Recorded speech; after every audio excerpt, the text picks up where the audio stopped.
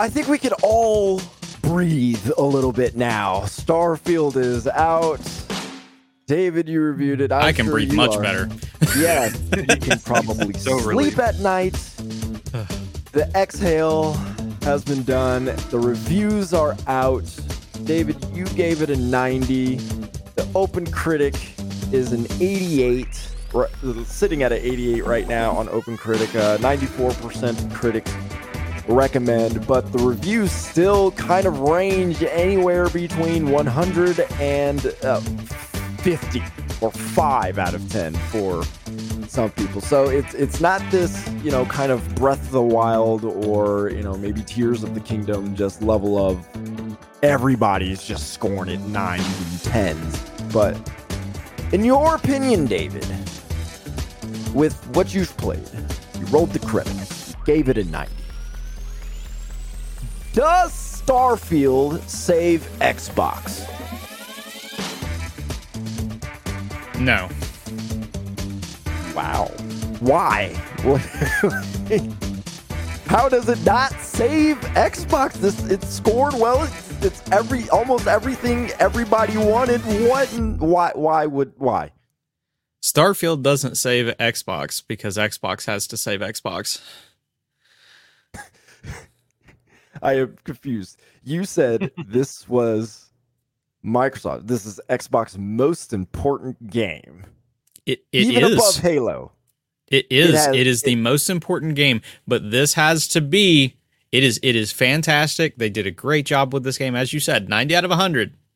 This has to be the Kickstarter of good content. This cannot just be a blip of content. If you are so sold on gaming subscriptions which at this point are stagnating in this market, the evidence is all out there with statistics and everything. Everybody is raising their price. Why? Because they have peaked. Starfield cannot be Xbox's savior for the sheer sake of it. It can be the start of what they need to do. But when we get to next year and Hellblade 2 comes out and Avowed comes out and all these other games that come out, Phil stood on the game, did these Gamescom interviews and was like, yep, we're here. We're ready to hit that one every quarter. Phil, it is not time to start making promises again. That we have all had that discussion on. It's not necessarily that we don't believe you, Phil. It's that game development is fickle. It's that sometimes a game just has to be delayed an extra 3 months or so. So you can't just promise that when you can't completely be sure on it. Can you say it looks like we're getting there, or we're definitely going to have 4 good, great games this year, or something around that? You could try to get into that, but to me, Starfield, yes, it is a phenomenal start. It's where you have to start it. It's so important because this has to be the most important thing for a runner. You got to get that good start off the line to get around the track. You got to get that good start, but you got to finish. Noah, your face was contorting. I saw it. Yeah, very much contorting. So my thing is you're talking about this is the starting point, right? So wouldn't that be it saving it if this is what kickstarts that turnaround? I mean, you can throw a, what is the term for it? A life preserver into the water close to me, and that is the beginning of the process. But I am not saved just because a life preserver is in the water. You have to pull me on board. But without throwing that life preserver out, you wouldn't have been saved at all. So isn't the beginning act? I may still not make it back to the boat. I may not make it back to the boat, even if the preserver's there. David's saying those that doesn't mean I'm saved. Waters are still cold. You got to get out the water. Wear a hoodie, yep. Okay? You have to keep moving, and the space again is so fickle when it comes to subscriptions and all of these things. And I get it. Xbox is still figuring out what they want to do, how they want to continue to approach things, but they are in that they are in these subscription waters, whether they like it or not, because they promise day one on everything. So Starfield, that's exactly where you want to start with it, but you can't. If Starfield's it, and every other game after this that we have been sold is awful, it doesn't help.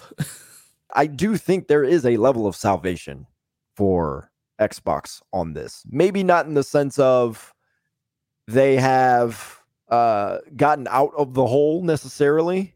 I think there's a level of agreement I can have with that. There's might still be in the hole, and now this is the kickstart. Now the engine is starting. I would consider this more resuscitation for Xbox. Like, they were pretty much dead to everybody, especially after Halo Infinite. This resuscitated them. Like, they are the heart monitor is going, it's dipping, it's going up and down as it should. So in that regard, I would say yes, Starfield. It sounds like Starfield has saved Xbox. So with that said, what else are we going to talk about today? Let's spin the wheel, shall we? I have no earthly idea. If it lands on in the podcast, I'm going to lose it. I am just curious. I have my finger over. I was waiting. I was like, is it going to hit it? It's got to be Star. Okay. Remove all the instances on this one. Yeah. All right. I just had to do that for fun. We're talking about Starfield this entire podcast. Oh yeah. This it's too big to not. It's one of those games that blots out the sun. So really is. You played this, David. You gave it a 90. I mean, I don't even know where to begin. So you can start off wherever you want. We're just gonna have fun with this today. First off, it might blot out the sun, but you can't walk on the sun, so it's an awful game. Why did you take my quote from Twitter? Or X, or whatever it's called. Almost copying my words. Oh man, the fact that was even like this huge deal to somebody just makes me laugh. But anyways, Starfield actually complained that they couldn't walk on the sun. Not on the sun, but on like Jupiter or one of the gas giants or something like that. And it's like, yeah, fam, it's pretty obvious why you cannot walk on this. Like, it makes sense. I think I guess it would make more sense, like, as a complaint, I can't fly through Jupiter. Okay, maybe okay. Makes I can sense. see that. But walk, okay. How is Starfield? Starfield, so let me preface this. This game has been a dream game for me for a long time. Noah's probably remembers me being just epically excited over the like 1 minute teaser that's pretty much just the logo for this game. Like, I've been very, very excited for the idea of what this game is going to be for a very long time. I love sci-fi stuff. I'm a Star Wars nerd, Mass Effect, all those different things, as well as I love playing Bethesda games like Skyrim, like Fallout. I have, for better for worse, I have the Fallout 76 helmet over here in the corner at my home. So, like, I'm invested in Bethesda games. This, to me, was all it has to do is be a good Bethesda game, and it was going to be tons of fun. And Bethesda made a good Bethesda game.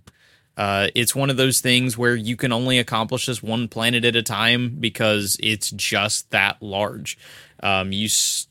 The story kind of begins. You're this nobody miner that's doing some stuff. You touch a piece of metal debris and suddenly, like, get knocked unconscious, and boom, all kinds of stuff starts occurring in the sense of, like, the people who've hired you for this whole mining operation are curious as to what you experienced and all these things. So you got to go talk to them and do all these other different things. And it doesn't necessarily have that big wow moment that I've had in past Bethesda games. Like, Fallout, the big thing was that you opened the vault and you left. And you left into this humongous open world. And that just doesn't happen Like there's just a way that they introduce you to the world that is just missing in this one. But the world is so cool that it's just amazing to play around in. You're going to be playing around in it for a while as well because it's a bit slow to start. Some of it is you're figuring things out because there's not a lot of tutorials, and I know everybody goes on the whole, I don't want the game to handhold and all this different stuff and whatnot. I'm not talking about handholding, but there are some things I straight up did not know how to do in the game that should be pretty basic knowledge. Like I don't need you to run me through how to build a settlement when I'm doing my first story mission, but you know, there are certain things that I should be taught. I mean, are we talking about how to hold a weapon? Are we talking about how to work your inventory? What kind of thing are we talking about? So this is... we're just talking mechanically. Obviously, we're not going to do spoilers. I did not know that, and this is kind of going to come up when I talk about the perks. I had no idea that I could not pickpocket someone without a perk until I was 12 hours in the game and tried to go pickpocket somebody. Huh. Which is, for reference, since you haven't played these games, that is a pretty standard operation in previous Bethesda games. Okay, so it's yeah. not something it's not something I should be thinking about having to get a perk for. That's what I'm getting at. Okay, but does it tell you how the perk system works in general? You get some, but it's just they're very... There's some menus in there that don't feel like you get a lot. Like it's almost like they expect you to go into a tutorial screen to get more information instead of leading you to that information. And I don't mind I don't mind the lack of hand holding as much as there are some things that I just feel like I should be introduced to a little bit more, if that makes sense. So because, and I'm just trying to clarify what you're saying, because you've played previous Bethesda games, there are some expectations that you have in terms of how things would naturally function as a Bethesda game. And so since they are not functioning that way, it's throwing you off. Is that correct? Yeah, that's a good way to put it. Yeah. Because there are certain, like I said, when it's things that are very ingrained in the series, it does make it feel weird. Okay, so yeah, with that said, I'm curious to know how somebody who hasn't played, how I would respond to the lack of tutorials in it. Well, and what's kind of funny is, and this is just thinking of it in a casual manner. Let's just say, because once again, the idea of Game Pass is you get lots of people in playing this game, especially ones who don't play a lot of these games. This is your big thing that you're selling. There is an incredible depth to the systems that are in play. So there's just so many systems. There are things that are just going to be missed. Sure. Like I started talking to other reviewers. I'm like, hey, is there really no map when I'm on the planets? Like there's no actual map. Like you are following signs in areas and learning what stores are what kind of stores, and then looking for that store in the main city that you are in order to know where you can go buy certain things. Wait, so, okay, we know that there are procedurally generated worlds, and then we know there are pre-built worlds. This is pre-built. This is fully pre-built. There's no maps? No. When you go into a city, there is no map at all for you to see what is where. Oh, so you can't even see like I am here on a that's... Oh no, not at all. I would get lost. It's not even like a... What? There's there's none of it. Like that, you've got a little bit of a... This is the direction the enemies are on your chronomark watch down at the bottom left, but it's not a mini map. It's just straight up just a watch that's giving you status effects and your stamina and stuff. That is a really intense way to say, hey, we really want you to figure this out. And again, I don't mind the discovery aspect. It's just some things when it comes into, I'd like a tutorial on how things work. I had to figure that out. And again, ask other reviewers, am I missing something with pressing a button?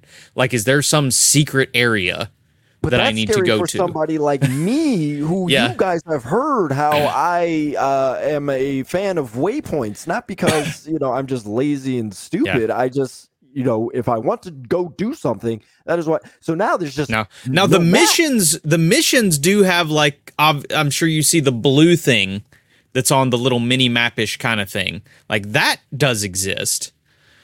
So you'll know where you're going in that sense, like the direction you should be going. But like in a city where it's like, okay, I just came to this new place and I need ammo. If you're ammo shop?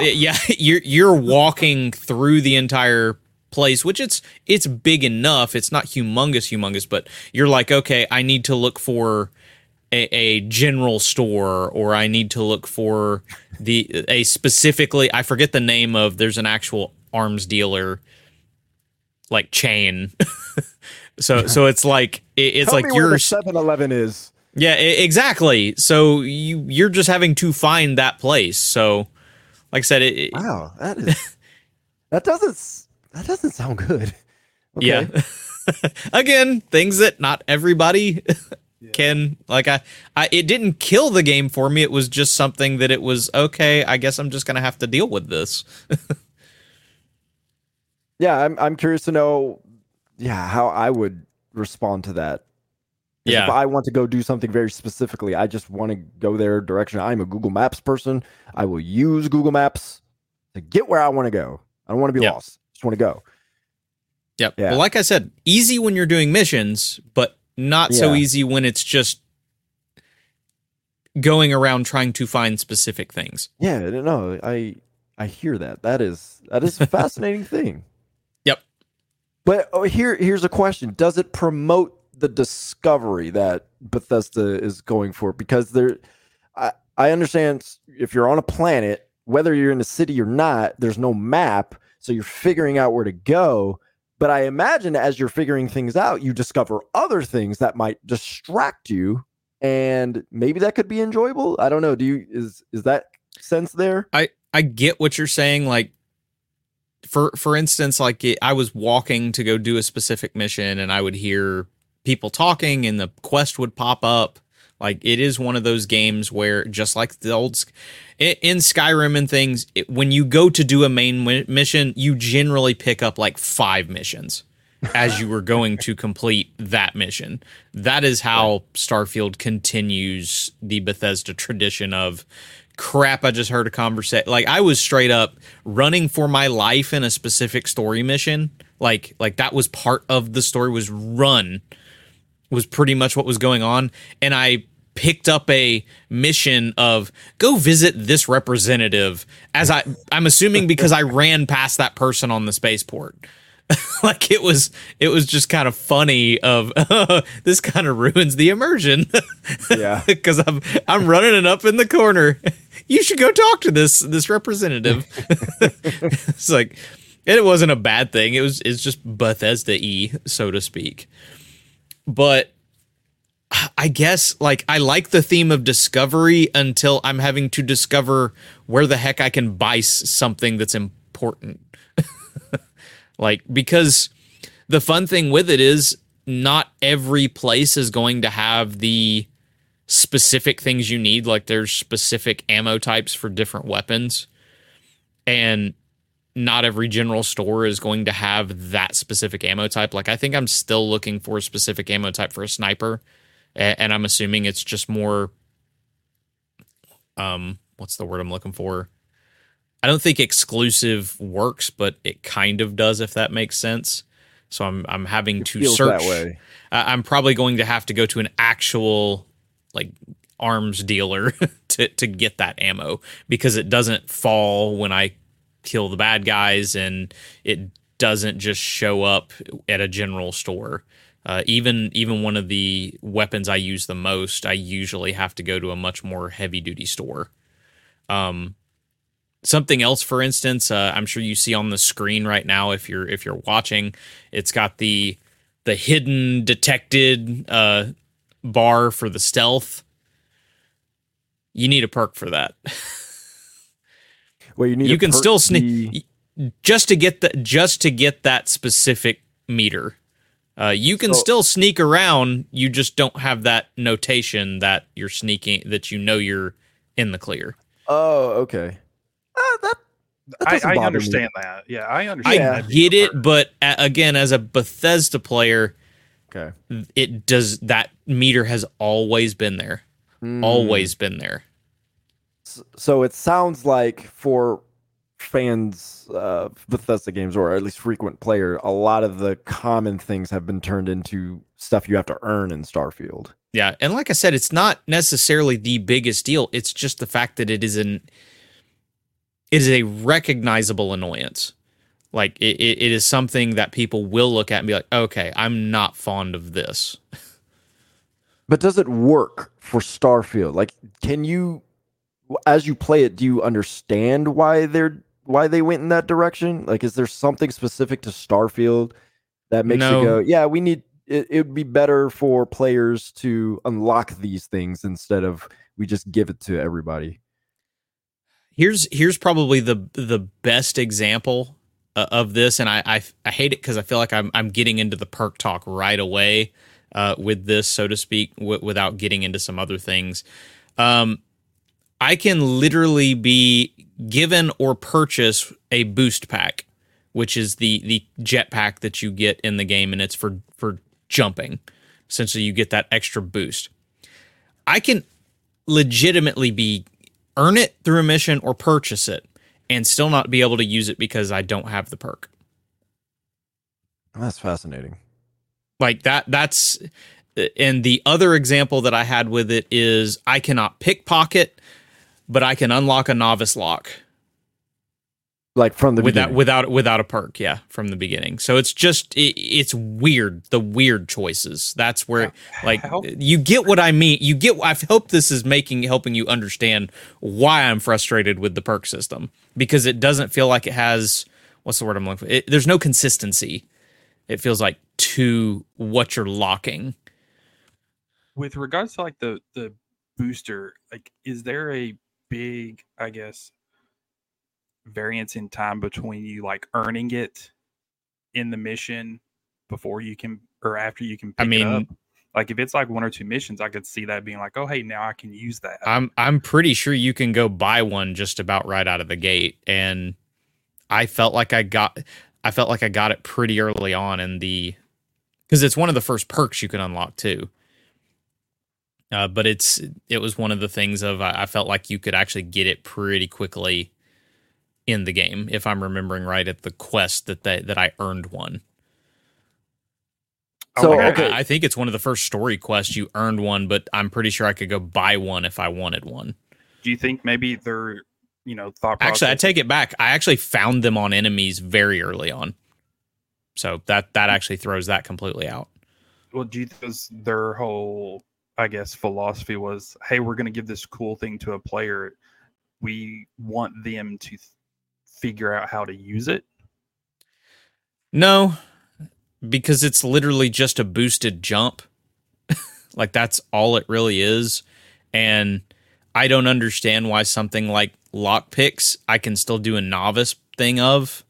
Like, I could understand that the boost pack that you could increase, just like the lockpick, you go to where you can pick advanced locks, and then is the next perk, because it is still, lockpicking is still a perk. It's just that the base version of it's unlocked in the game, and then I could go to advanced if I upgrade that skill, and then move to master. I think there's one more that's in there somewhere. I don't understand why, for instance, the boost pack, I couldn't have a basic version, and then maybe the first perk point I put into it maybe gives me a 10% boost on the meter that the boost pack is on, or something. That's more, it's a similar way that you could put those two next to each other. Like, as opposed to, I just full on removed your ability to even be able to use it from the game. Like, that's more where it's at. So how do you unlock perks? That's where we're on perks. How do you unlock them? So the nice thing is it is decently easy in the sense of the game. You just play the game and earn XP, and every level you get to, you earn 1 perk point to be able to put in the vending machine. So and generally, how long does it take? Does it feel like it takes too long, too short? I put in 24 hours into the game to the point that I remember, and I was level 27, if I'm remembering right. Almost an hour a level, dear Lord. The fun that you run into is, for instance, the like settlement, building, mining stuff, not a lot of XP in that. Because remember, I was focused on story missions on a lot of what my gameplay was. So I was actively being involved in doing things that gave me XP. So like it takes a second. And there's some reasoning that I can bring up at another point in time when it's not as easy to spoil, but like there's a reason that your progression is probably not so instantaneous. Oh yeah, I'm not looking for instantaneous, but almost an hour per level when doing main missions. That sounds like a long time. Yeah. So it's that whole thing of I have to sit there and think, okay, am I going to run into a spot? Like, for instance, there was some planets that I wanted to travel to continue the story missions, but I did get into some locks of you can either buy a better grav drive or use a perk point to make to jump the percentage of your grav drive. And so it became the thing of, well, what happens if I don't have enough money and don't have enough perk points? Thankfully, I had some perk points to spend because I forget I have them and was able to immediately jump right into it. But it's like, okay, well, this is kind of that soft lock grind that I'm suddenly going to be in just to do specific things. I had a ship I earned in a mission, and I completely understand why, but I haven't been able to earn the right to use that class of ship, because I don't have enough perks in piloting. That makes sense. It is a higher class ship. It would be like applying for a license, so to speak, to be able to get it. But when you're at the very basic version of perks, when I literally have an item that is just a boost jump, and I have to use it. Like I've already have the item necessary for it, but I have to pay for the ability to turn it on, so to speak. It just kind of is one of those things of, it's a little frustrating. And because it's so early out of the gate, it becomes more frustrating. That's more what it is, especially in comparison to there are other skills that I can already still use in the midst of all of this. All right. Well, I didn't expect to, start it with the perks, but you got it off your chest. It's a very specific issue that I did have with it. No, I mean, it sounds like a reasonable issue to have with it. It does not sound like it is a intuitive thing. It does not sound like in every instance it is something that makes sense, especially, I guess, if you are someone who has played nearly all the Bethesda games, or at least some of the more recent ones. So I think it's understandable. I'm curious to know how I would react to it, and at some point I will let you all know. But I do find it fascinating. So I think that's something useful people should know. But go ahead, talk about the next thing you want to talk about. So one of the coolest parts about Bethesda games, of course, is the characters. You can't have a Bethesda game without good characters. And they've done a really good job with updating their characters. It's always been one of those things of Bethesda NPCs are the NPCist NPCs of video games, because they blank stare at you. Characters. Oh yes, they have blank stares. The problem was that your like companion main NPCs a lot of the time would be as boring as the NPCs around you. So that was always a fun thing that would go on in Bethesda games, but they have very much leveled up what you can do when it comes to NPCs. Like, there are still the very I'm trying to think of the best word for it. They're the gnarly looking NPCs that just, you walk up to them and it just says citizen on them. It's like, yeah, fam, you are very much a red shirt on the Enterprise. But they have made sure that there are a lot of blue shirts. If everyone that you can talk to in the game is generally very detailed, especially compared to the other level, the lower level of NPCs. And the best part, of course, about that is you can talk to them and they are all fully voiced.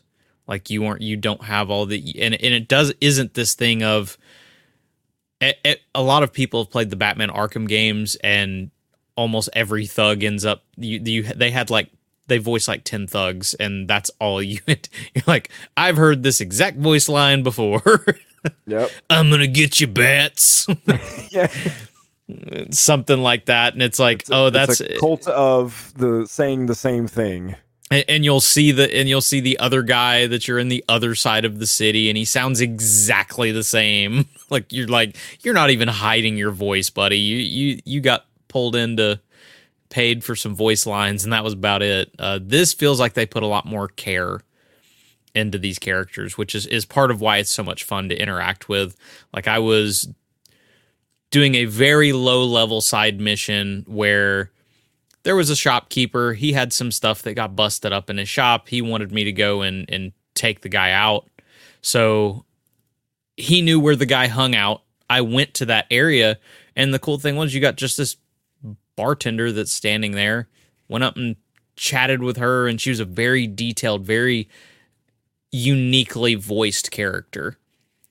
And whether or not I would go through the game and find somebody else that had the same voice or whatnot, that's irrelevant. The game's so big, the fact that I did not find somebody just proves it.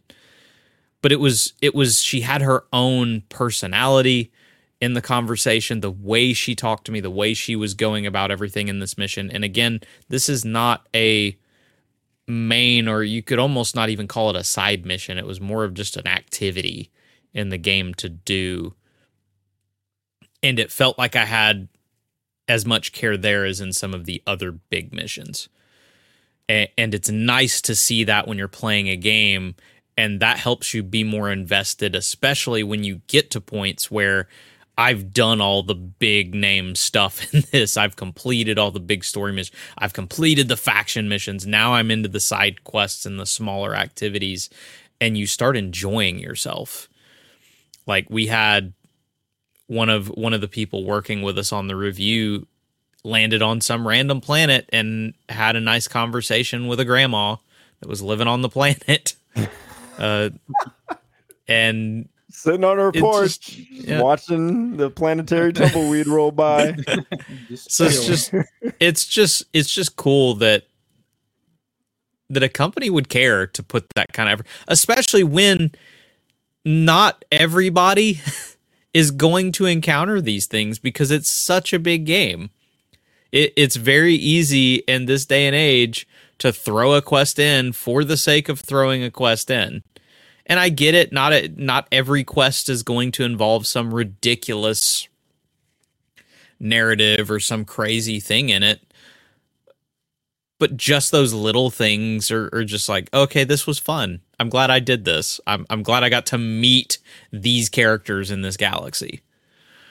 The other cool thing, the companions that you end up meeting, they are all like obviously there's the level of the low level NPCs, then there's the regular NPCs, which are fun to interact with, and then the companions, they're just even further of a level of interaction because you really feel like you get to talk to them about their backstory, find out about what makes them tick. Like, that's where that level up comes, is I find a lot of cool stories behind the basic NPCs, but I get to find out more about the person when it comes to the companions, and they have their own quests that you get to do for them. And of course, Bethesda games, you get to romance them if you'd like and whatnot. So it adds that in there, but it's just great getting to see all of these different narratives, all of these stories that are behind these different characters as you do your main quest, because there's some great main quests. There's some that unfortunately aren't great. Like there was a couple of main missions where I literally landed on a planet, walked to a cave, grabbed the thing from the cave that I was supposed to be grabbing, and walked back to my ship, and that was it. That was literally the whole, and it was a story, like part of the story. Like it was how I was getting to the next thing.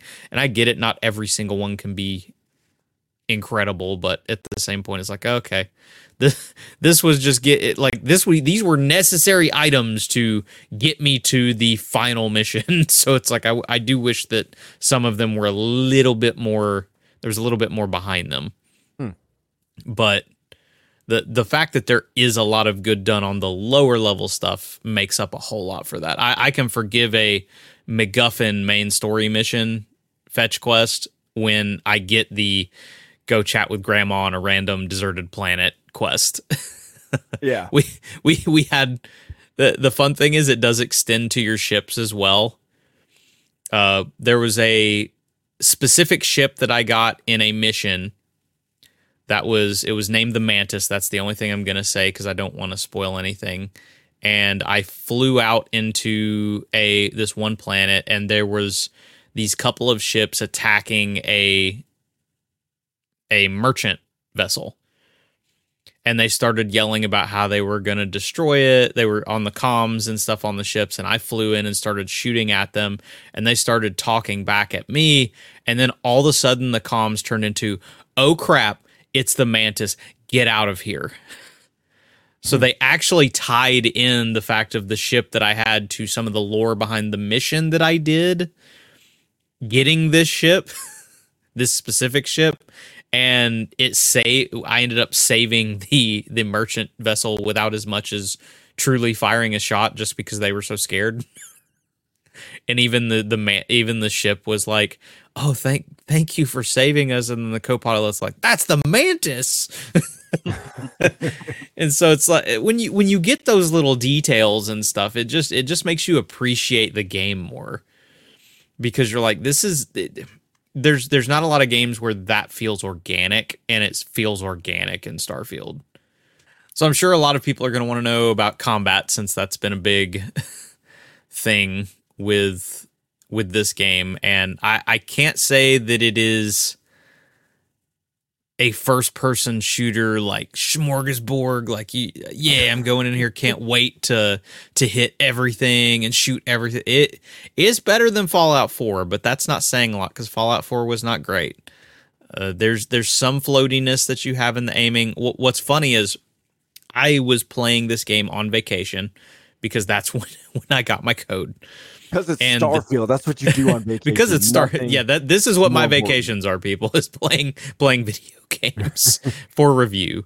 But I don't know what it was, if it was the TV. The people there had Amazon Fire TVs, and I don't know if they just the TVs just suck or what the deal was, but I felt like I was missing. Like, there was actually a point when I was playing Starfield that I swapped over to one of the rescue axes, like one of the little handheld axes, and I just started running at enemies and just swinging. Like, it was full on like Skyrim level melee combat of just flailing. And it worked for a little bit, but you run out of med packs kind of quickly, because at the beginning of Starfield, you don't want to expose yourself to fire that often, because you get melted pretty fast. You really got to figure out the whole how to upgrade your gear.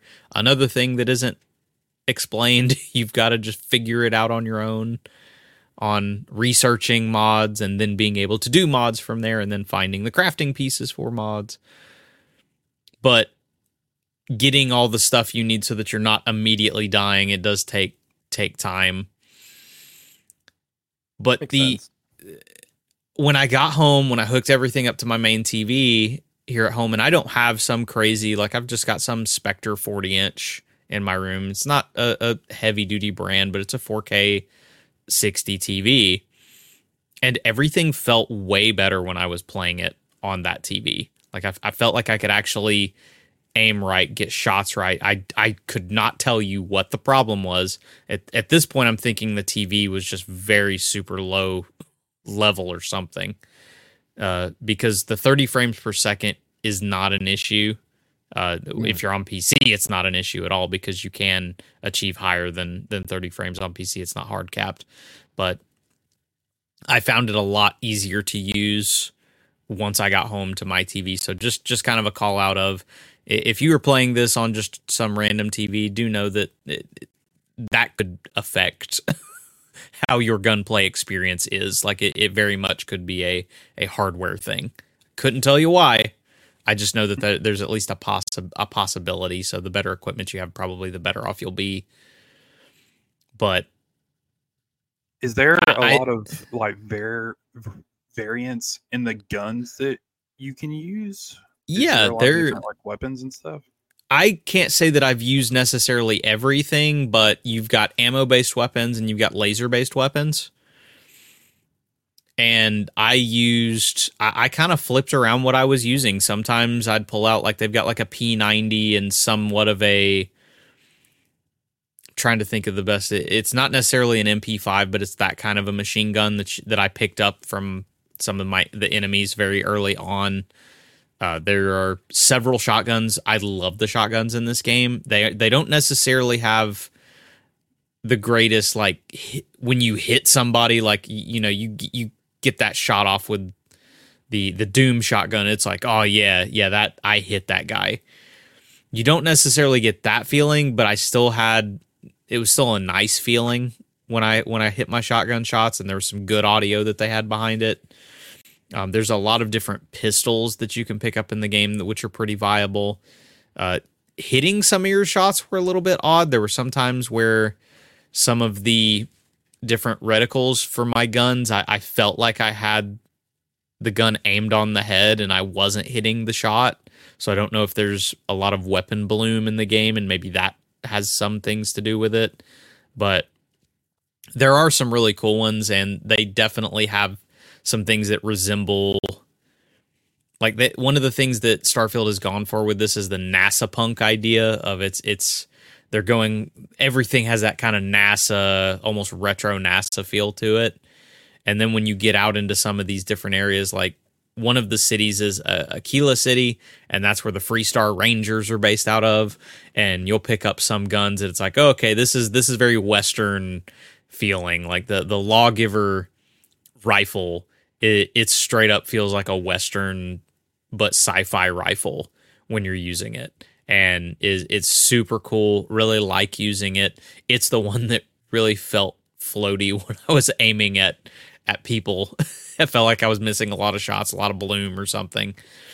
One of the things that people are going to have to realize is, especially early on, and the fun is, because it's kind of slow going and you're figuring out you're building the character.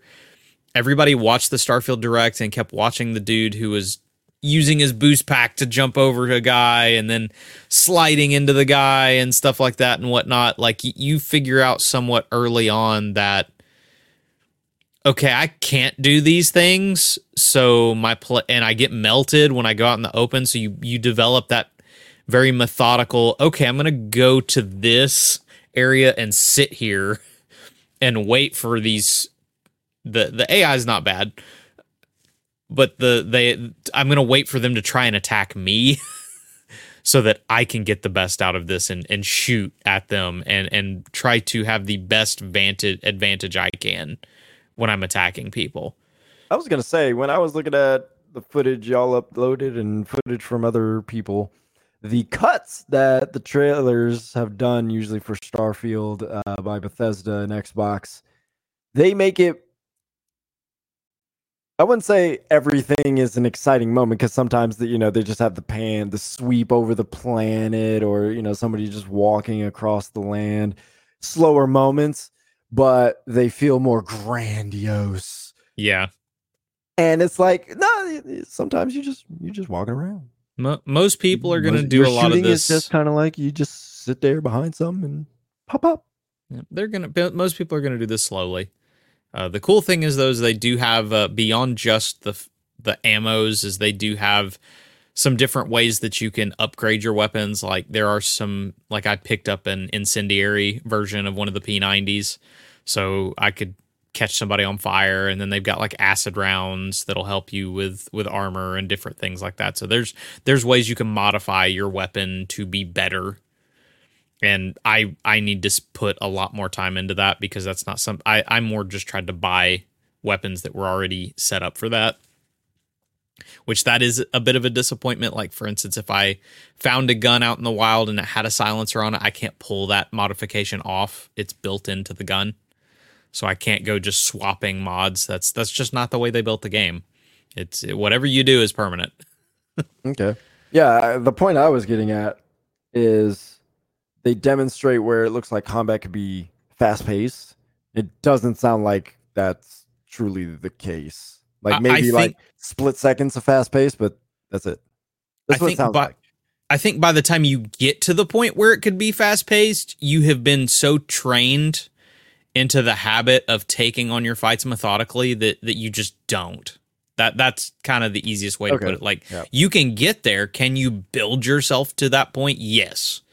But because you start out with nothing, you are going to be a little more drawn back, most likely. Because, again, like me, I got to that one point, got frustrated, and ran around with the rescue axe, and that sapped my med packs ridiculously, because I had a ton of them at the start, and then when I switched, it was like, oh, crap.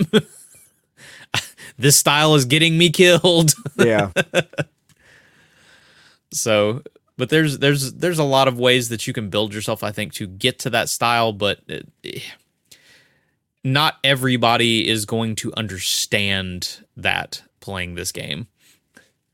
That's the fun you run into with these is builds. Like, yes, there's a lot that you can do and you can choose to do, but you're going to get the most out of what you're trying to do, you're going to want to build your character that way. I just saw on the screen dialogue choices with points next to them. So I don't know what you were going to talk about next, but I want to ask the choices in this game. How impactful are they? How much do you have to decide? Like, ooh, I don't know if I want to choose this, or is it simply a means? And again, I'm not as familiar with Bethesda games, so I apologize if this question is easy for a lot of people. You're fine. But is this one of those things where it's more about digging more into just story and lore and the person, or are there choice-driven stuff where it can impact the game? So, and I want to be careful with this, because you had some things you asked me, and it's going to end up being part of it. But dialogue is so good in this game. Like, it is just one of my favorite parts, because Fallout 4, they went with, you had your face buttons, and you would make your choice, and it would be based off of 3 vague words. And it would not always come out the way that you hoped it would when you chose those words either. So it's like, you would choose something. That was not what I was trying to say. Like, that's how it happened a lot in Fallout 4. They threw that completely out and decided to go back to the old, like, Skyrim is more the system that this resembles. A lot of things do end up being lore, but you do have a lot of moments where you will talk with someone and you will have dialogue options. The other thing is, it is based on your perks that you choose.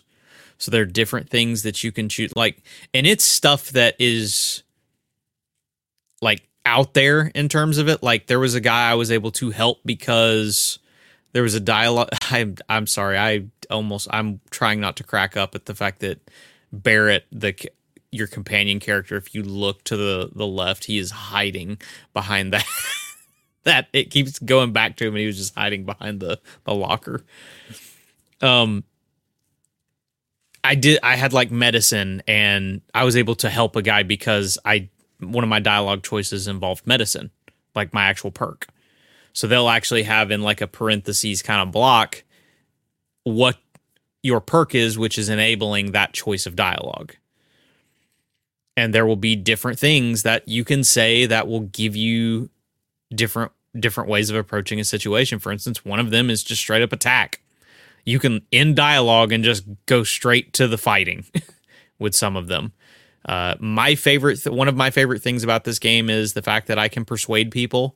That is something that has been a part of Bethesda games for a long time, is leveling up your persuasion, being able to use your way talking to get out of situations. And one of the things you saw right there is when you hit persuade, you get the option of there are different ways to talk to them. If you succeed in the line of dialogue you choose, it's pretty much a thing of you're having to pay attention to that person and what they're saying in order to choose that dialogue, because you're like, okay, how are they talking to me? How are they going to respond to what I am saying here? And depending on what you choose and how large of a meter is down below, the points fill up that persuasion meter. And if you get it by the end of the couple of turns you get, then you have persuaded them and you can move forward with that option. Whatever the persuade option was, that's your option. Like, I was able to persuade somebody to go ahead and give me information at one point when I could have used dialogue and just given them 1,000 credits, and I did not want to spend that money. So instead, I just used my persuasion to get them to give it to me, or getting a better deal, using my persuasion to get a better deal on some specific gear that somebody had asked me to go get. Like, there's just so much fun that you can have with dialogue, and when a game does it right, to me, dialogue is one of those things. If a game does it perfectly right, then I love the game forever. Greedfall is a big example of that. It's a game that not a lot of people probably even know of, but the dialogue is so good in that game that it makes up for all of the janky, I mean absolutely janky combat and reused worlds and reused areas and such. Like, literally, there are 3 throne rooms in this game, and each one of them is exactly the same. And yet, in Greedfall, I'm having a blast because I love the dialogue choices. And the dialogue choices are just amazing in Starfield. Because it was just on the screen, I am not a big fan of flying in games, personally. Just not my thing. How, I guess, necessary is it like a pretty frequent thing that you do? How's the ship building? How does all that feel? Especially to someone who's not like a big aerial guy. Well, Noah, don't worry your sweet little head about it, because you're going to be doing about as much flying as nothing. Because flying is in the game, but it is very contained. You will board your ship. You will fly to other planets, but it will be all fast travel. Going to other planets is all fast travel. When you get to the, I want to say atmosphere, but it's not really atmosphere, the surrounding of the planet that you're trying to go to, if you haven't been there before, you're hit with a couple of different things. One of them might be that you're being scanned for contraband. So if you're a thief in these games, they will scan you to see if you have a bunch of stolen merchandise on board that you're trying to smuggle, which can lead to a fight, which is one of the other things that can happen depending on if you're fighting with the good guys or if you're fighting with the pirates or whatnot. That is honestly, that's the most flying you do, is if you were in combat. But as far as actually flying, you do not fly directly to planets. Like, the planet will always, when you come out of hyperspace to said planet, if you look directly at the planet and you hit boost, you will never get any closer to that planet. So you cannot directly fly to planets, like if you wanted to. Like you can't really just explore space and just Nope, fly around. it asks you to open the star map. Huh. You can even be in the like, and it's further than just jumping to a system. Like, let's say I'm in our solar system. Let's say that I've landed on Jupiter. I've landed on one of the moons Landed of on Jupiter. Jupiter. Yeah, I Yep. can't land on Jupiter. I've landed on one of the moons of Jupiter. I cannot decide, okay, I'm going to get in my ship and jump into space. I cannot decide, okay, I'm going to fly over to Mars. I have to fast travel to Mars. You are constantly fast traveling. That is a big disappointment when it comes to this was sold as a the you have your own ship was really sold, and you can use your ship for some really cool stuff. Like, your ship is very much, as we said in the review, your lifeblood, because obviously it's the only way you're going to get around the solar system. It's the only way you're going to be able to do certain things in this game.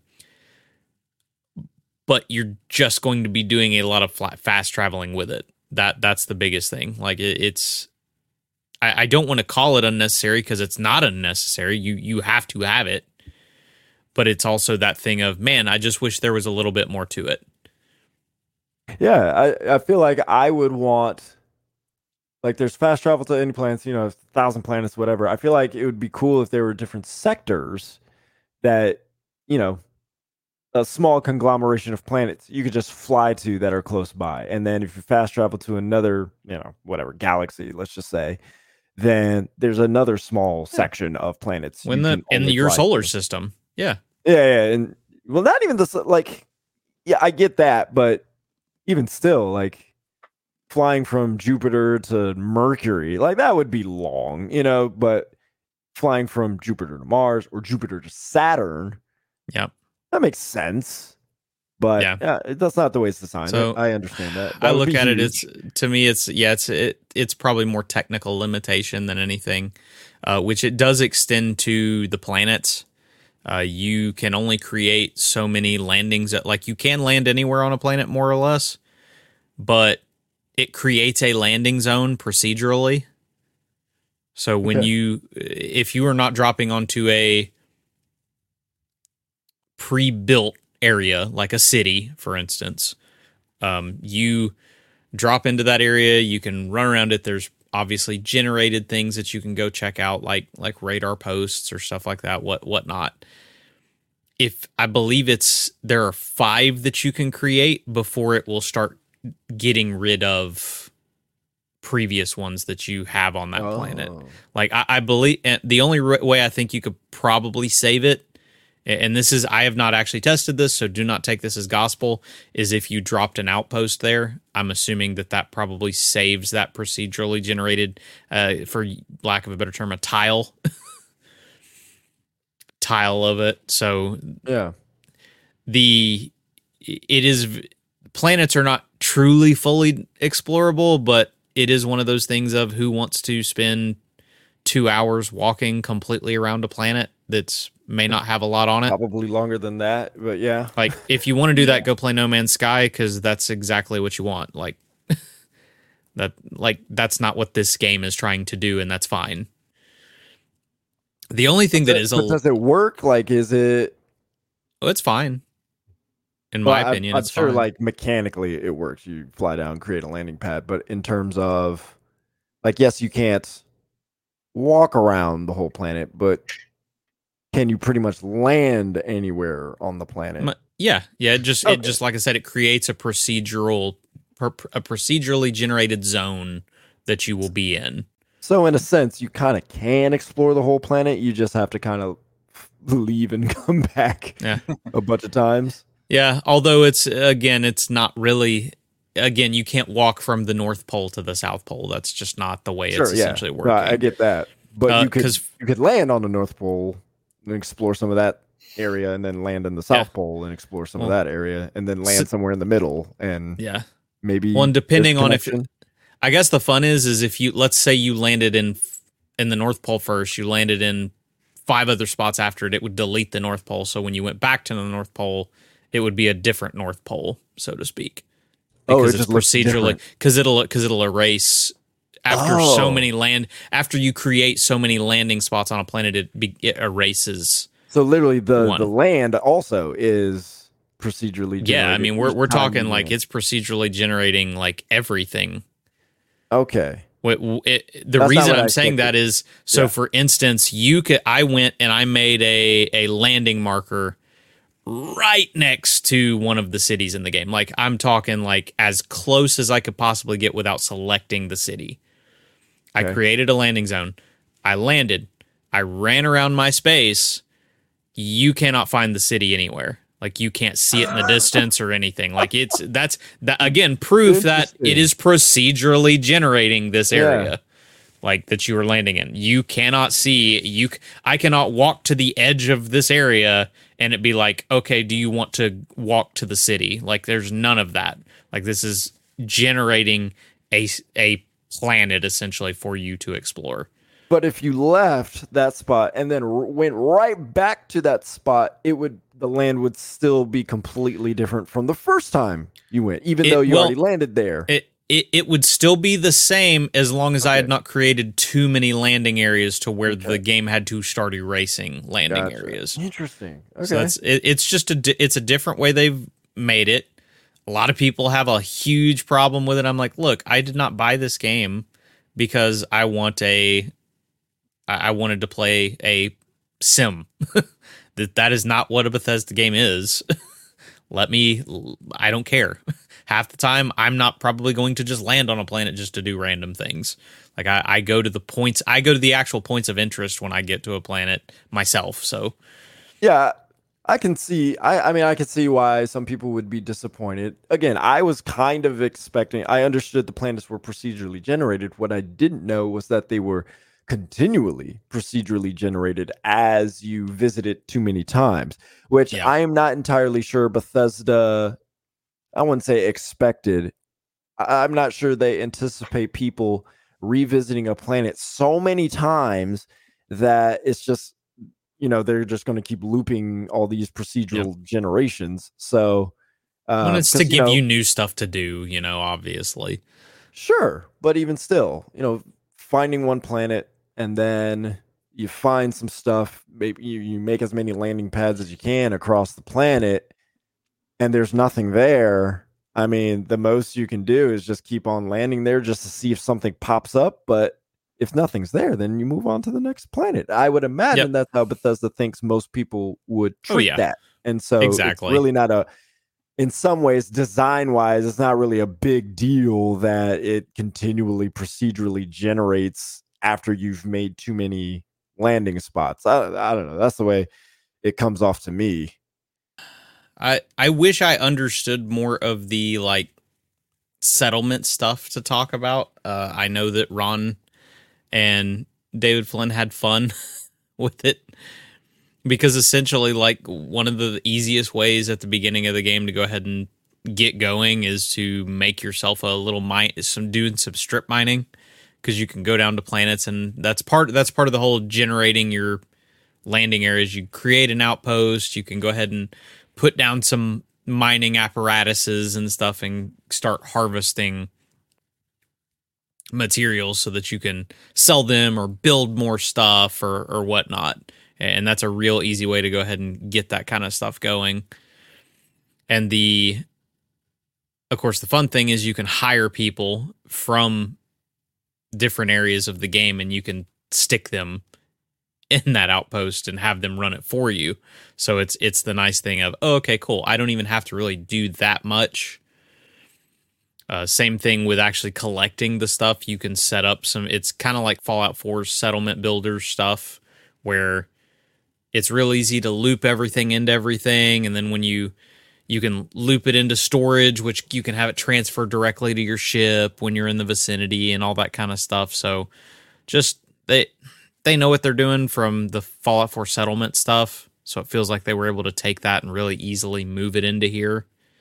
It's not going to be a for everyone thing. Again, I'm more story based with that kind of stuff, but it's nice to see that there are there are ways to do things without, okay, I just need to earn the credits to buy materials, or hey, I can use these materials to actually get a bunch of money out of the game. I want to ask about the ships and how flying feels. Flying, it feels pretty good. I am not necessarily much for the first person view myself, but that's just like when I played like the Batman games and stuff like that. I've always kind of, any racing game, I prefer to have the car out in front of me. So I play in the third person when I'm flying around the ship, and it actually feels really good. The shooting with the system actually works really well. Pretty much they've got this big kind of circle in front of you. It probably come up a couple times during this video, and it pretty much your systems start locking onto the ship. So it makes your laser fire really easy to hit the ships. And then of course, when you're fully locked on, you can, cause just starting to lock on, you can hit with lasers, but then you can use like missiles and have those hit. Those do require lock on, or you're going to miss every time. But the biggest thing with the ships is when you build your ship, you have to keep in mind kind of the rules of just building anything when it comes to a vehicle. If you build it too big, it's going to be tough to turn it. If you build it real small, you may not be able to take necessarily as many hits, and obviously you won't be able to carry as much. You got to make sure you put some good weapons on there.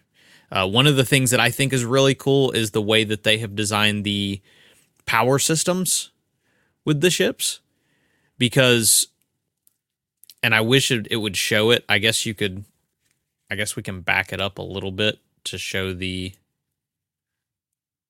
I want to see the ship right here. Well, I paused it and then it went away because I want to have a little easier time to bring it up once it gets here.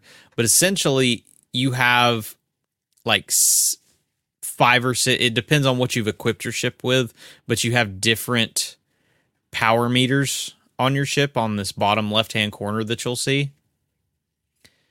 And you've got like lasers there, you've got 3 things of power, you've got missiles, got 3 things of power, you got, I forget what BAL stands for. It wasn't extremely important when I was playing the game, so I don't remember. You've got, of course, your engines, which you've got like 6 things of power to that. You've got shields, which have 5 things of power, and then you've got your grav drive, which that's what's necessary for fast travel. And the cool thing about it is you can actually go and change these things. So let's say that I am in a dogfight and I have my lasers. I've got like 5 lasers, 5 spots for my lasers, and I have my grav drive. I've still got 2 points to it. Well, I can decide, you know what, I want to actually fight this out. I can drop my 2 out of the grav drive or something. I can boost my lasers so I can get a little more power. Exactly, rerouting power, which I think is a really cool. It's part of the reason why I wish there was it was a little more heavy duty with some of what you do in space. Because to me, that is a really cool system that you don't find in most space. I wouldn't say space games, but just in most vehicle-based games, you don't see a lot of power rerouting. And I think that's a really, really neat idea is, okay, I'm going to sacrifice my shields just for the sake that maybe I can get in that extra killing blow, or get away faster. Crap, I need to get away, so I need to really throw a bunch into the grav drive so I can get out of here fast. So that's just, to me, it's just a neat thing with the ships. Building them,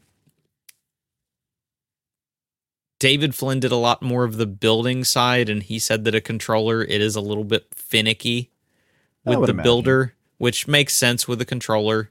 It's not going to be fine precision when it comes to certain things is not what you're getting out of a controller a lot, but it works.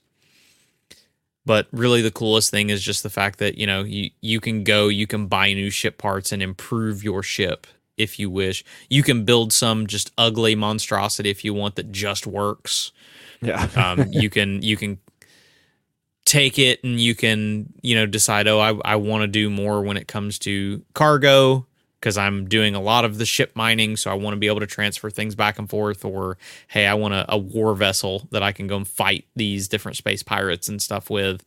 It really just, the cool thing is the ship is it's as flexible as you are in how you can build it and in how you can decide you want it to be done.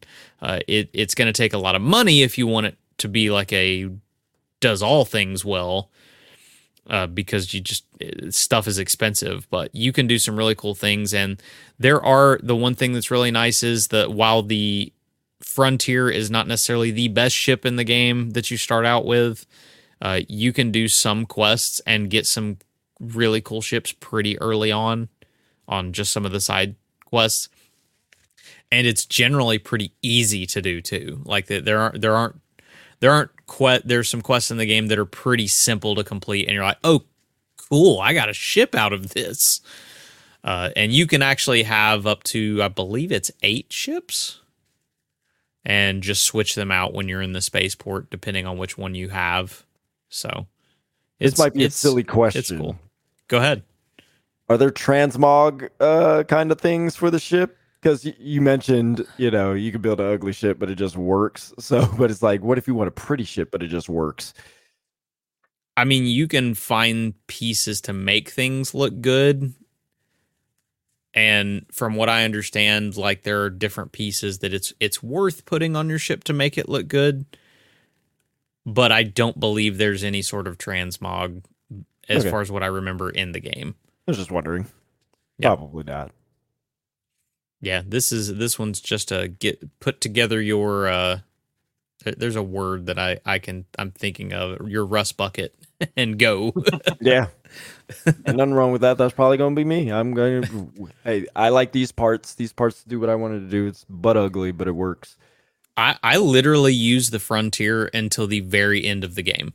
And that was just because I got locked into I cannot get to this planet where the main mission is with the Frontier, because it just does not have the ability power wise to get there. Interesting. What happens if your ship is destroyed?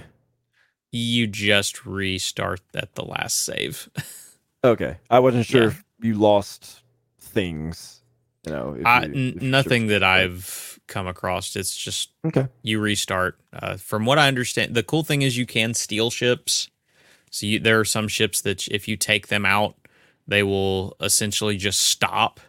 Like a lot of ships, you'll just blow them up and then you'll just pick up some resources from one of the pods that drops off. Some ships, if you destroy them or if you best them in battle, they'll just stay there floating and you'll have the option to go up and dock. One of the things they brought up in, I believe it was the direct, was you can go and start boarding the ship and then they just pull away and undock from your ship and you're just kind of left floating in space or something like that. Not sure exactly how all of that works since that's never happened to me, but it's kind of a funny thought. Or not that they're floating in space, it's that they may, I don't think it's that you're left floating in space, it's that they will take off with you on the ship. And so you're like, crap, I got to get back to my ship. So and it becomes a thing of, oh crap, I have to just straight up beat these guys. Like there's no other way out of this. I've got to actually kill them. And that's all I can do. So you can, if you go and just, kill all the people on the ship and go sit in the captain's chair, boom, it's your ship. It is your, and it automatically becomes your home ship. So then you can go back. It becomes part of your little fleet. And you can sell ships for money. So that's a nice thing. If you get to a point, you're like, I'm just done with this ship. You can go ahead and just get rid of it from there.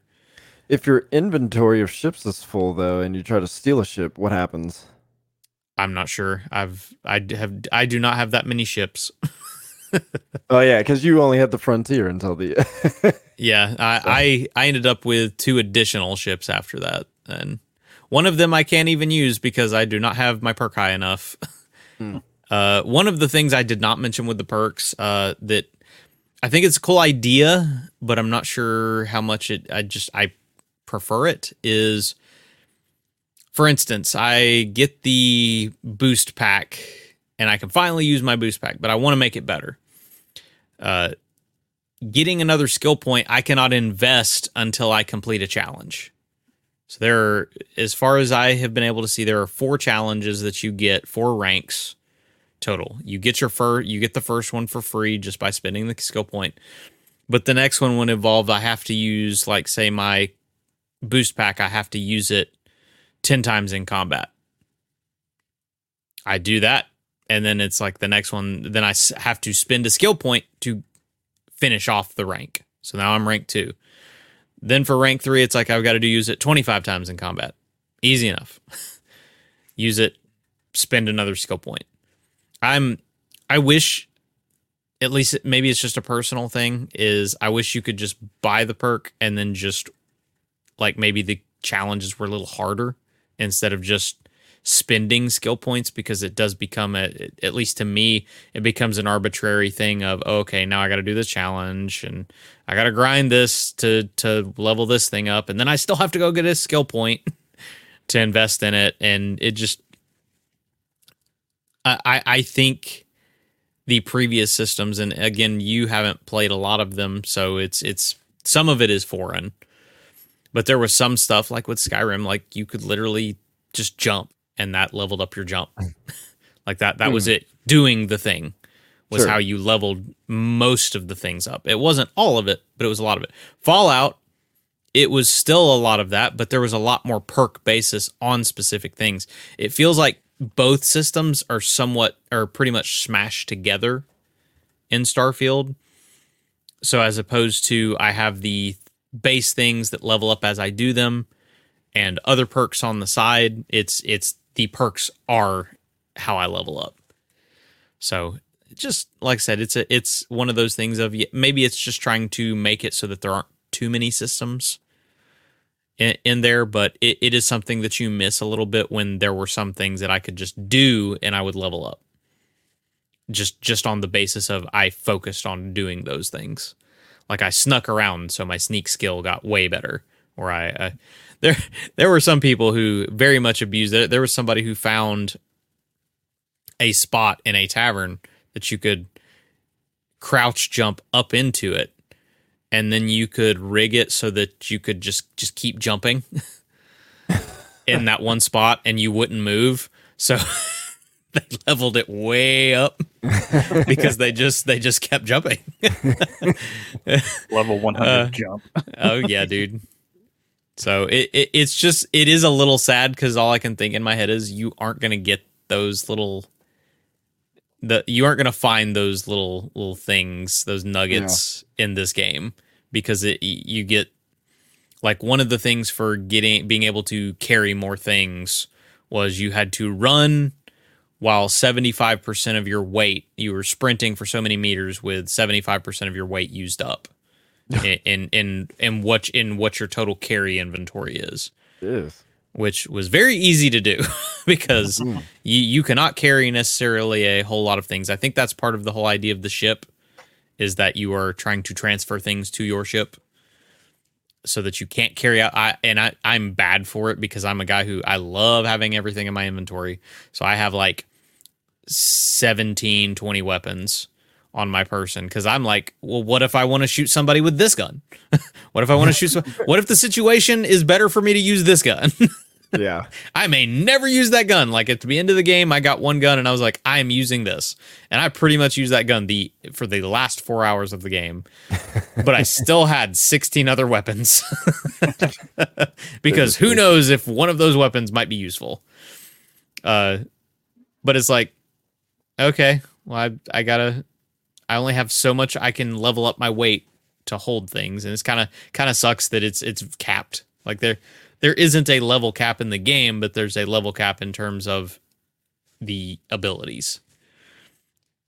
And yes, somebody has to stop you from being able to carry 40 weapons. The entire inventory. Like, I want to carry everything. The armory is now useless because David is carrying the entire armory. I'm gonna name a character. I'm gonna go in and name a character Arsenal, and just literally that's the only thing I will have is weapons. I'm gonna get rid of every outfit. I'm not gonna wear a space suit. Anything. It's just weapons. That's it. Is there anything else? I don't need med packs. If everything's dead around me, I don't need a med pack. Why would you need a med pack when you have every weapon available at your disposal? You are perfect and fully equipped for every situation. You know exactly what to use and when and how. Now all I can think of is my character is essentially General Grievous.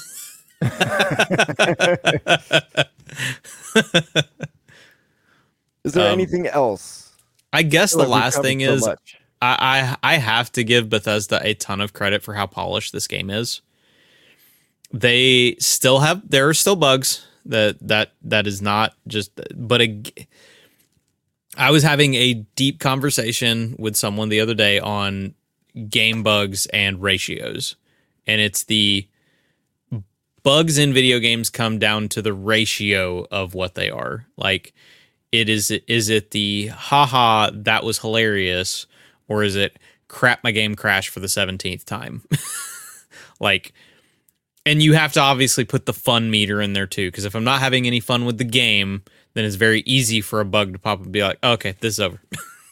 So I feel like that's kind of your two things that you go on is like, how fun is the game and how bad is the bug? My Venn, versus fun, yes. Yes, so that's where it kind of is. Cyberpunk fell into the hole of, it was so broken and wasn't fun enough to get past the broken because there were still worse issues in the design of the game and where people weren't having as much fun with it. It seems like they've completely gotten past that because they've eliminated so many bugs and they've been able to develop the game to the vision that they had set out in what they were trying to build. So it sounds like they've managed to eliminate the bugs and make it more fun. Starfield, all of the game is so much fun, and like it is definitely the most polished Bethesda game. Like I didn't fall through the map in 24 hours. That's a pretty huge accomplishment when it comes to a Bethesda game from some of the bugs. I didn't run into moments where I could not move forward in the game because of a bug, which again, another huge thing. I had bugs. I had one crash on one or two crashes on PC, but that was partially because I was running things on like ultra, like I was running things on very, very high settings where I was making that more of a chance because I was running my equipment a lot harder. So it was probably more my equipment necessarily than the game. I had some fun bugs. Like one of the first things I had was in the first 10 minutes, there's a robot that you meet called Vasco. He's one of the companions that you can have. I did the first fight, and then I walked over to have a conversation with Barrett, one of the main companion characters. And Vasco was still making all of the shooting noises that he makes. As his specific robotic shooting noises, and they were loud. So like they dulled down when I got into the dialogue and conversation, like because you could tell it was intentional of blanking out everything around you so you can do dialogue. Soon as I got out of it, it's still like all this. Like I would go up into the ship, and thankfully, doing the loading screen, it reset the noise. So thankfully, very quick. There was another moment, and I think they actually did patch this in the day one patch, where I went into I was doing a main mission, and I was in the headquarters of the faction that you're with, and most of the people inside were bald. Like it was the straight, like you could tell there was supposed to be hair there. Like, because you could see a bit of an outline of where it should be, but it wasn't there.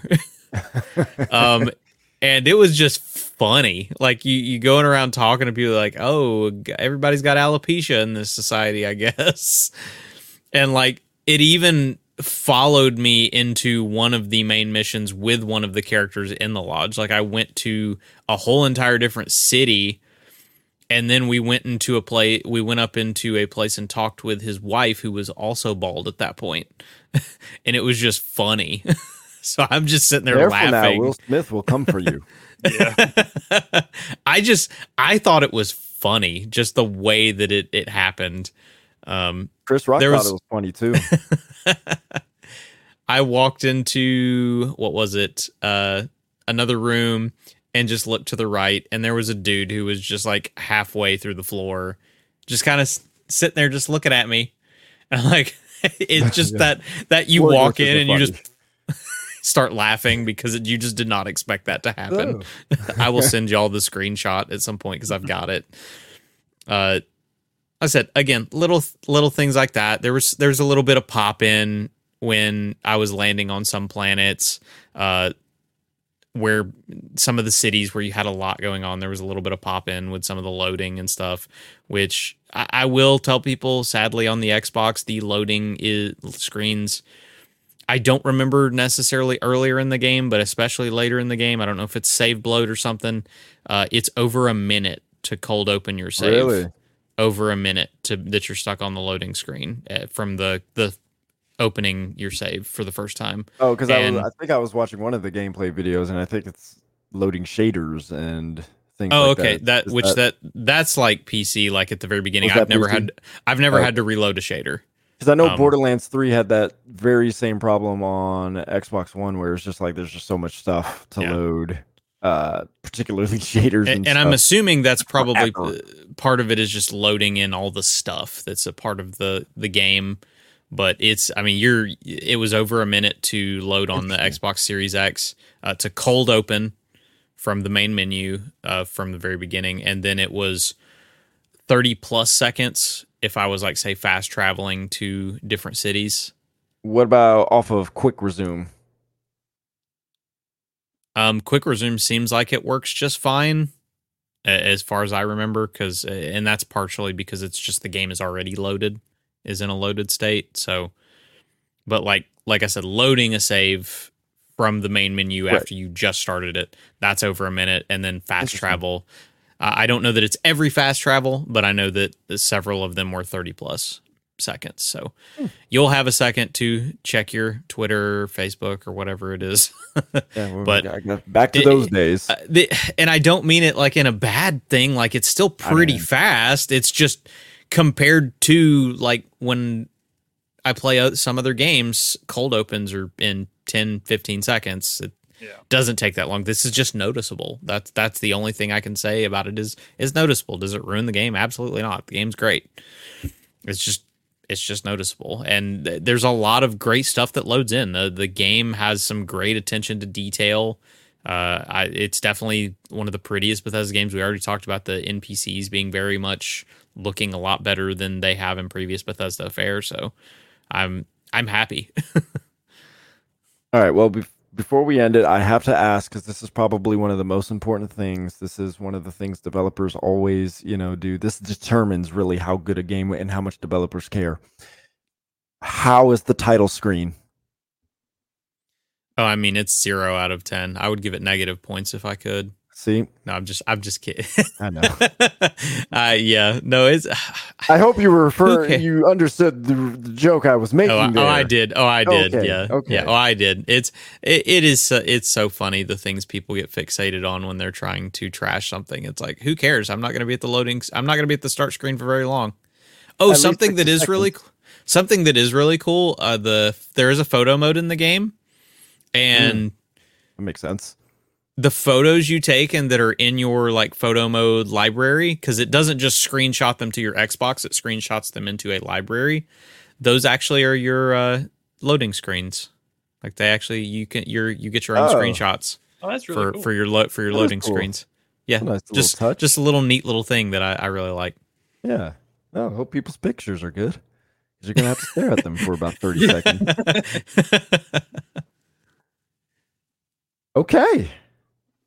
Starfield. It's so much bigger than what we've talked about is the thing. Like I've said it before, this game is just, it's almost impossible to review this game in the sense of talk about everything. There's certain things I cannot talk about Well, not in yet. this because of spoilers. Like there's some things that you won't talk about, but there's some things I legit cannot talk about that they said do not talk about this. So yeah. Well, after a few cool. weeks, we'll talk about it. Well, especially after September 6th. But you know, I definitely want to get some time in with it. Try to get some stuff squared away. Pause on my Street Fighter 6 and Overwatch playing and focus on this. Maybe I'm excited to see everyone's reactions. Like once they get into the game, like that's how you know it's a good game. Is you're like, I want to see how other people are reacting. Like that was the part of the fun with Tears of the Kingdom. What are other people doing in this? I think that I think this is one of those games, and that's what makes it so much fun. It is one of those games where I do wish it had some kind of co-op to it, because it just feels like one of those games that would flourish minimally as like a 2-player co-op game. But there's absolutely so many ways to share on the internet and get people's reactions and whatnot, or even just with friends. Like it is absolutely one of those games. So that part is exciting still. But yeah, Starfield, I'm looking forward to playing it. Noah, I know you're looking forward to playing it. Yep. So even though you got a PlayStation, no. Someday, right? He can come if he really wants to play it. He can come over here. Oh yeah, for sure. Yeah, I think we'll end it here. It's an hour and a half, so yeah, that'll do it. We're going to talk about this again because we're still under some mild embargo stuff. So post September 6th, we'll definitely talk more Starfield. We'll probably talk about it in a couple of weeks. Give some more time. More time for you to digest some things, David, and then more time for Noah and I to ingest anything in the first place. Anything and everything. Yeah. So, all right. Well, appreciate y'all watching. Appreciate you listening. Talk to you later. Peace.